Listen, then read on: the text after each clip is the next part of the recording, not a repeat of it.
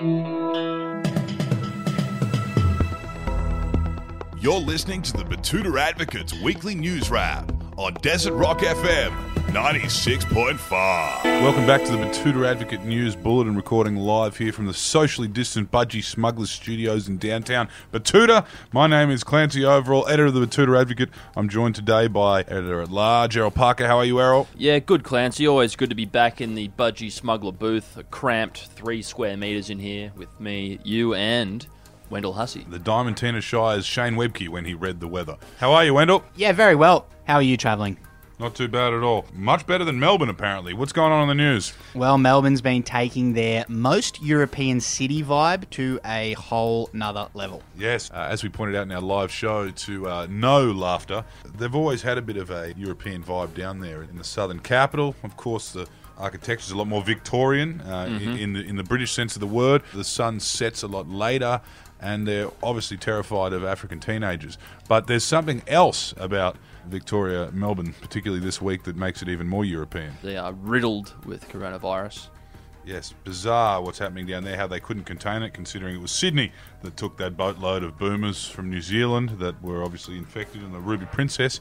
But the virus has run wild in Melbourne through clusters, workplaces, retirement homes and schools. Yeah, it's not looking good. And there was a comment on our Instagram from an account named Pex in the City that said, "I'm surprised Queenslanders even know what the internet is." I'm assuming he's an angry Melbourneian there. Melbourneite, I think they go by, and yes, he probably is, because that saltiness could only come from that far south. And we do have the internet, Pex in the City, because we keep getting updated on how fucked you guys are every single day.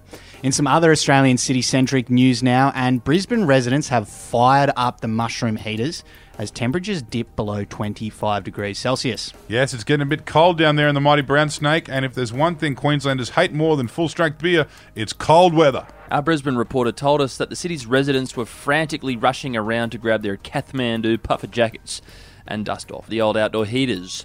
So if you're a listener in that part of the world, we hope you stay rugged up. And some music news now. Sting has announced a reunion tour after misinterpreting desperate calls to reform the police. That re-prefix is a real tricky one, isn't it, Wendell? Certainly is. I've been done with the resign, re-sign thing quite a few times. Yes, that's why you're still here.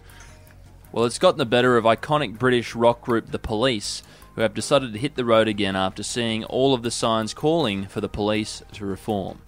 I guess it's fairly understandable that their brains are a bit frazzled now after all the tours and the lives in general that famous musicians lead. But yes, they're back after ripping the tarp off an old tour bus with flat tyres. Sting reportedly declared they want the police to reform. They got it. We're reforming, baby. Well, if you ask this old baby boomer, I reckon they should defund that branch of the police. I don't think that really matters because they made $360 million last reunion tour in 2007. So, if anything, I think they're going to get a big hit of funding when they hit the road again. Next up, and the Aussie Larrikin is dead, says the last 2 on earth you'd invite to the pub. You wrote this one, Clancy. You wouldn't enjoy a 2016 Margaret River Shiraz with Andrew Bolt and Rowan Dean? No, not at all. I don't think many people would. In fact, they would be the last 2 on earth that most people would invite to the pub. Andrew Bolt and Rowan Dean have teamed up on Sky News to dissect what they claim is the death of the Aussie Larrikin by speaking to some washed-up, no-name, talentless D-list celebrities whose fingers are so far from the pulse the Larrikin could well be dead. And they'd have no fucking idea. I came into work the day after you published that one, Clancy, and I was expecting to get an email from our legal department, but nothing. We didn't even get a peep out of Andrew Bolt, so I reckon you would be well in the clear to publish your follow-up article on that, which I believe is quite a graphic recount of Andrew Bolt and Rowan Dean engaging in a 69 complete with one grab from the article, I'm saying, squirted his man jam down Andrew's throat. That's very, very Larrikin rhetoric you're throwing around there, Errol. And you know what? I certainly doubt that these blokes have ever really spent much time on the roadside with shovel in hand around the Larrikins that they think are dead. I guess basically what they're saying is they can't make racist jokes on national television anymore, so Australia is now lacking a sense of humour. But I just don't think they're in touch with the everyday Aussie. They spend their Friday afternoons drinking red wine. They've got the red wine teeth, and they, if you did go to the pub with them, you would live in fear of being murdered and having your skin ripped off your body, and they'd wear it like a mask while they play Madonna and pull their dicks in front of the mirror. Now, I can say that because I'm a larrikin, but I just want to remind them that the larrikin is not dead.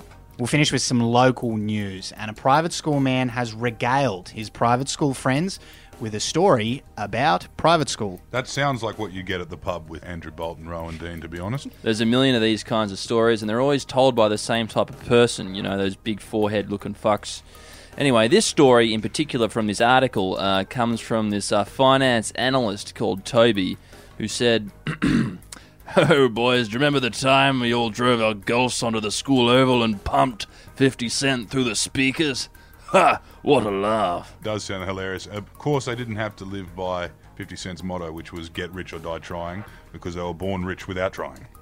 A good note to finish on there. That's all I've got in front of me for this week. We'll be back again in 7 days' time to bring you all of the biggest stories from another week in news. Until then, my name is Wendell Hussey.